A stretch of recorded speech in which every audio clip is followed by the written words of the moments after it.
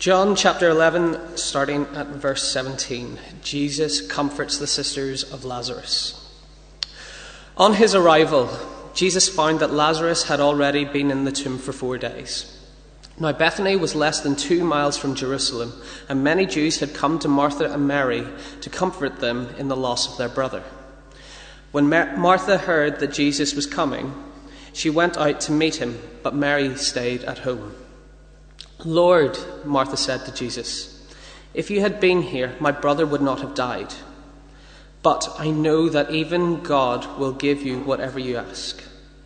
Jesus said to her, "Your brother will rise again." Martha answered, "I know he will rise again in the resurrection at the last day." Jesus said to her, "I am the resurrection and the life. Anyone who believes in me will live, even though they die. And whoever lives by believing in me will never die. Do you believe this?" "Yes, Lord," she told him. "I believe that you are the Messiah, the Son of God, who was to come into the world." After she had said this, she went back and called her sister Mary aside. "The teacher is here," she said, "and he is asking for you." When Mary heard this, she got up quickly and went to him. Now Jesus had not yet entered the village, but was still at the place where Martha had met him. When the Jews who had been with Mary in the home, comforting her, noticed how quickly she got up and went out, they followed her, supposing she was going to the tomb to mourn there. When Mary reached the place where Jesus was and saw him, she fell at his feet and said, "Lord, if you had been here, my brother would not have died."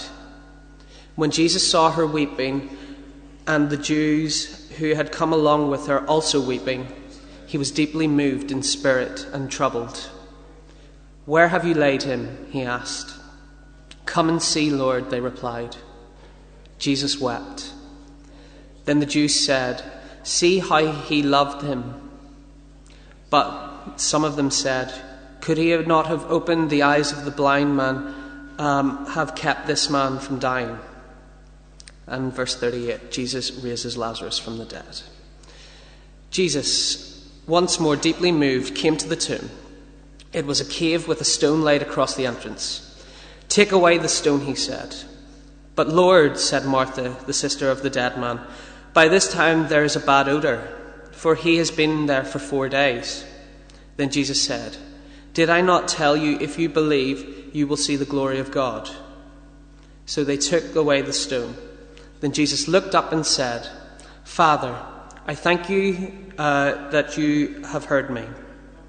I knew that you always hear me, but I said this for the benefit of the people standing here, that they may believe you sent me."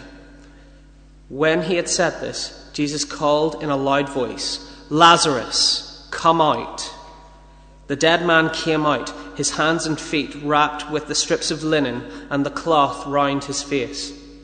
Jesus said to them, "Take off the grave clothes and let him go." This is the word of the Lord. I've been asked to look at the very first of sermon in the sermon series on mammon, the Hebrew word for money. And so the first one Justin Welby looks at in his book is what we see, we value, looking at the account of Lazarus being raised from the dead. But as we're talking about money, I thought I would bring some money along. Can you go to the next slide? The £50 note. I don't know about you, I don't often see £50 notes. I had to go to the bank specially and say, "Can you give me a £50 note, please?" And, it has something special feel about it. It's a bit bigger than the others. It's still paper, none of this plastic. I'm sure its days are numbered as a paper note. Who knows what's on the back of a £50 note? Who's on the back of a £50 note? Does anybody know who's on the back of the £50 note? No? You, like me, don't see many £50 notes, I can see.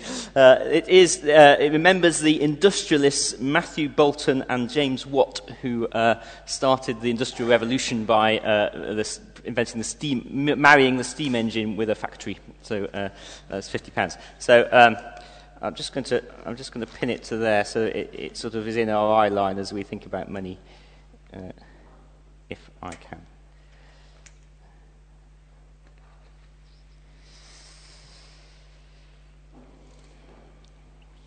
So, Lazarus. I'm going to look at 3 points. Firstly, looking at who Lazarus is. Secondly, looking at who's in charge. And thirdly, what do we see? Who is Lazarus? Who's in charge? And what do we see? So the first one, who Lazarus? As we come to a sermon series on money, this might seem quite a strange Bible passage to start off with. The death and bringing to life, resurrection of Lazarus. But what Justin Welby is trying to do in this book is help us focus our worldview. And what happens in this account is that the characters are forced and encouraged to refocus their worldview from what they see in front of them of the tragedy of death to the promises of Jesus coming to life as he raises Lazarus, as he said he would. So the chapter opens with us being introduced to the village of Bethany, where Lazarus, the brother of Martha and Mary, we are told Mary is the one who poured perfume on Jesus' feet and dried it with her hair. And we know that Jesus loves Lazarus, it says that. But by the time he arrives in Bethany, Lazarus has been dead for 4 days. But at Jesus' command, he is raised from the dead. So who was Lazarus? Who, Lazarus, raised from the dead? In some ways he forms such a pivotal role in John's Gospel. His resurrection is a picture of what would happen as Jesus goes to Jerusalem and dies on the cross and is resurrected 3 days later. And John's Gospel continues to talk about him after this passage. So in chapter 12, just before Jesus actually sends off to Jerusalem, he has a meal with his family, and it says Lazarus reclines by Jesus, so he's obviously an important role in Jesus' life. And then in chapter 12, actually his resurrection is so important that the chief priests actually decide that they need to kill Lazarus as well as Jesus, because Lazarus' resurrection is causing so many followers to follow Jesus and his way. So he's quite important. And yet the Bible doesn't even recall one single word of his speech. He lives with his 2 sisters, and as an adult man, that suggests that something is not right there. Commentators suggest that it might be because he's disabled in some way, or that he's been a long-term illness and he needs to depend on his family. But he's living in his sister's house as an adult man. Somebody perhaps in that society who would not have been valued because they couldn't sustain their own household or work, etc. What we want to look at this morning is our attitudes in our society and how we value people. Perhaps somebody who's unable to work in our society is not valued as much as somebody who's seen as a success with great wealth or a great job. Perhaps Lazarus is that person to us. Jesus sees him as something else, as somebody extraordinary, as somebody special, that of all the people that he met in his ministry on earth, that he chooses Lazarus as the person whom he will do his greatest miracle with in raising Lazarus from the death. As many of you know, we are linked as a church with the Democratic Republic of Congo, and as a diocese we are also linked with them. And I'm grateful for Ed last week, who prayed for the nation as it again descends into, well, it's not really civil war, it's just militia groups fighting each other and tribal conflict causing death in these coming weeks. And we will flag up on the website, and I would ask you to continue to pray for the nation. But for me, going to Africa provides perhaps the most sharp sort of take for me on the difference between our society here and a society within the developing world, on what is important. I've talked a lot about some of the different focuses they might have, and some of the differences in the way people are treated. One of the ways that the church in the Congo stands out is in the way that it treats people with disability due to polio or whatever. Some of the most moving places we've been are places where the church is trying to help people with disabilities take a full part in society. In the villages, people who are born deaf are treated almost like they're stupid because there's no way to communicate with them in a Congolese society. So the church has set up a school for the deaf. That's the symbol for I love you in sign language, in order to teach children sign language who are deaf, and then teach parents sign languages so that they can communicate properly and then take their role within society. Every parish has, and when I say parish is about sort of 20 churches together that make a parish, in sort of like we would see the Methodist system work here. But every parish has a development project where they work to try and help people help themselves, and it's just often focused on people with disabilities. Project with people, polio is still a horrible disease in Africa, and many people are deformed because of polio. But training people to be seamstresses and tailors who are disabled with polio, who can then make a living and go back to the villages, as opposed to begging as they would have had to have done. So the church in Africa stands out because of the way it treats disabled people and marginalised people within society. What do we value in a person? How do you show that you value them? How much do we consciously or unconsciously take on secular values of worth, of what success looks like? Self-reliance, confidence. Do we need to rethink our worldview in the light of Jesus' choice of Lazarus for his greatest of miracles? Secondly, then, who's in charge? Dan. Jesus goes to Bethany. What he already knows is that Lazarus is dead, and he's been dead for 4 days. He dramatically calls for the stone to be turned away, and Martha has a moment of disbelief. Verse 38. Jesus, once more deeply moved, came to the tomb. It was a cave with a stone laid across the entrance. "Take away the stone," he said. But Lord, said Martha, the sister of a dead man, "by the time there is a bad odor, for he has been there for 4 days." Then Jesus said, "Did I not tell you that if you believe, you will see glory?"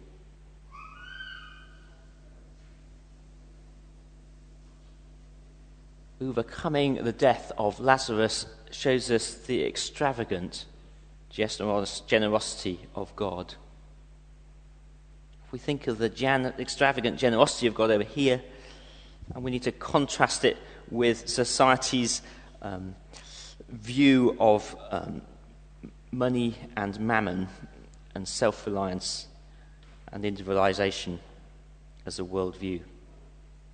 On the one hand, we have the overflowing generosity of God.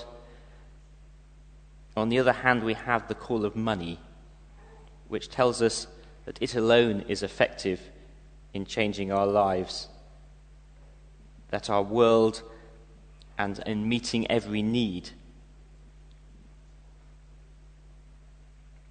I've been, as my want is really, in trying to research this sermon, thinking of a way in which I could potentially reset my attitude to money.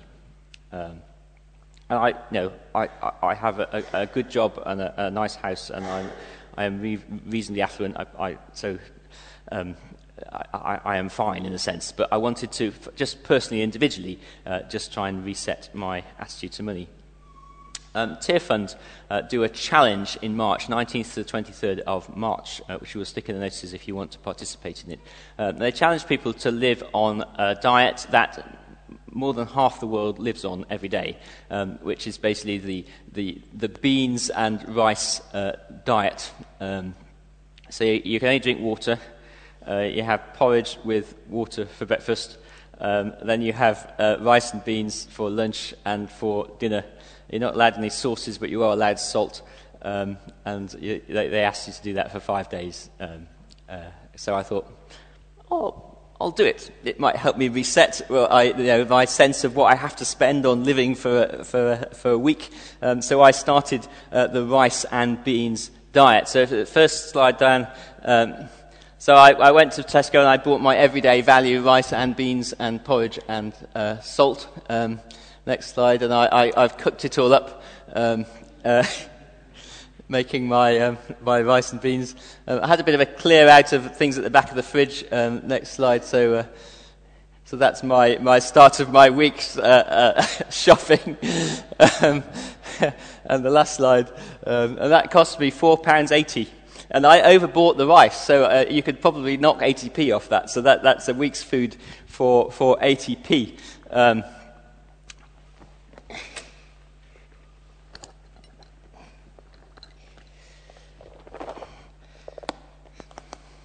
On the first day, I was a bit depressed, to be honest.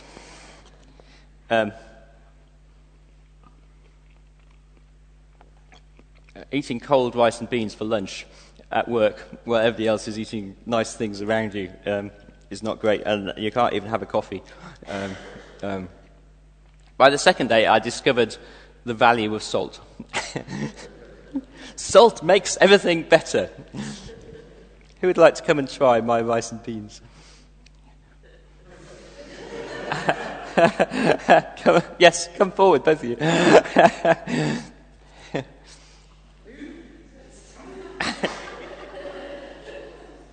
You're welcome to use the fork or not. Or you can use it. Do it the Indian way. Yes. Well, or the African way, David. Yes. What do you think? No, I like it. Can you do 5 days of rice and beans? Or is it my rice and beans? It tastes fine, but I'm not sure if I could do 5 days. Thanks, guys. Thank you. Yeah, I mean, by day 3, I'm so used to it that I could quite happily eat rice and beans, to be honest. It feels a bit of a shame and sort of unpure to go back to eating normal food, to be honest, but I'm sure I get sick of it after a while. But I've done 5 days on rice and beans with water to try and reset my understanding of money. Jesus generously contrasts with the self-centeredness of our economy with his generosity. In the context between God and mammon, we need to dethrone mammon, dethrone our focus on money. We need to trust in God's generosity and reject the lies that lead to our self-sufficiency. Jesus raises Lazarus from the dead as a foretaste for his own death and resurrection that will happen weeks later. Jesus was generous to the end of his life for you and for me. Who is in charge? Who's in charge of your wants and your needs? And is it money, and do we need to reset? Finally then, what do we see? Verses 33 to 36. I'm slipping back, so if I confuse you, I apologize. So this is as Jesus meets Mary and Martha. When Mary reached the place where Jesus was and saw him, she fell at his feet and said, "Lord, if you had been there, my brother would not have died." When Jesus saw her weeping, and the Jews who had come along with her also weeping, he was deeply moved in spirit and troubled. "Where have you laid him?" he asked. "Come and see," they replied. Jesus wept. When the Jews said, "See how he loved him." But some said to them, "Could not he who opened the eyes of the blind man have kept this man from dying?" The value put on human beings by God is very different to our economy and our society. In God's eyes, infinite value is on every human being. God loves everyone the same. There is no test scores or exam results. There is no measure of how we participate in society or not. There's no measure of our social standing or whether we have a job or whether we don't. Regardless of what we do or what we don't do, God values each human being uniquely. Jesus weeps. But as he weeps, the onlookers wonder why he could not stop this man from dying. Perhaps that question can be put to us in terms of global poverty, our society, and our economy. We have it in our hands to change the world.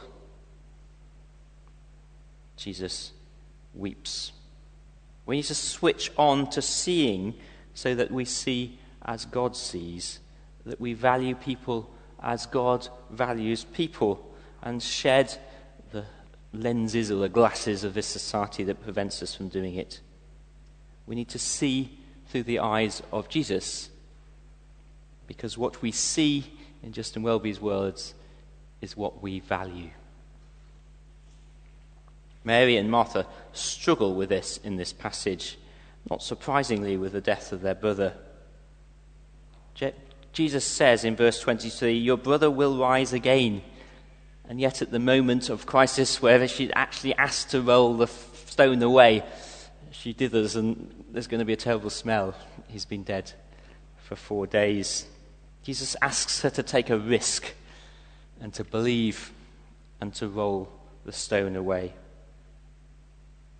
What would you risk in your faith, in valuing others? I think the next step is to pray. Is to pray that we might too have the eyes of Jesus on the world around us. I did the Bean Challenge to reset my thoughts about what I needed to survive for a week. What that left me with was some money that I would have normally frittered away on food.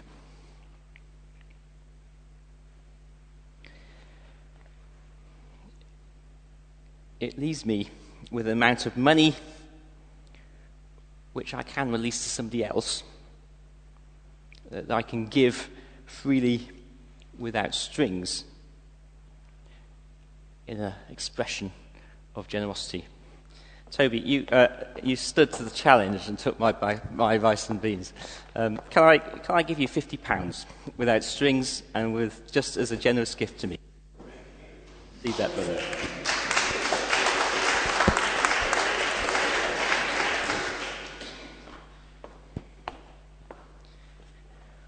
What we see, we value. Let us see the presence of Jesus. Let us see God's ridiculous generosity. Let us overwhelm the call of money and mammon on our lives. Let's see the individuals we meet as equally valued before God. Let's see them with God's eyes, and we will discover far, far more on our walk with God. Let's value the people around us and demonstrate it with a risky faith of generosity as we receive generously from our Father. We're going to pray in a minute. Can I have the musicians back up on the stage? We're going to sing a song in response, and then we're going to go in to share communion together as part of that. So as the musicians get ready, I'm just going to pray for us.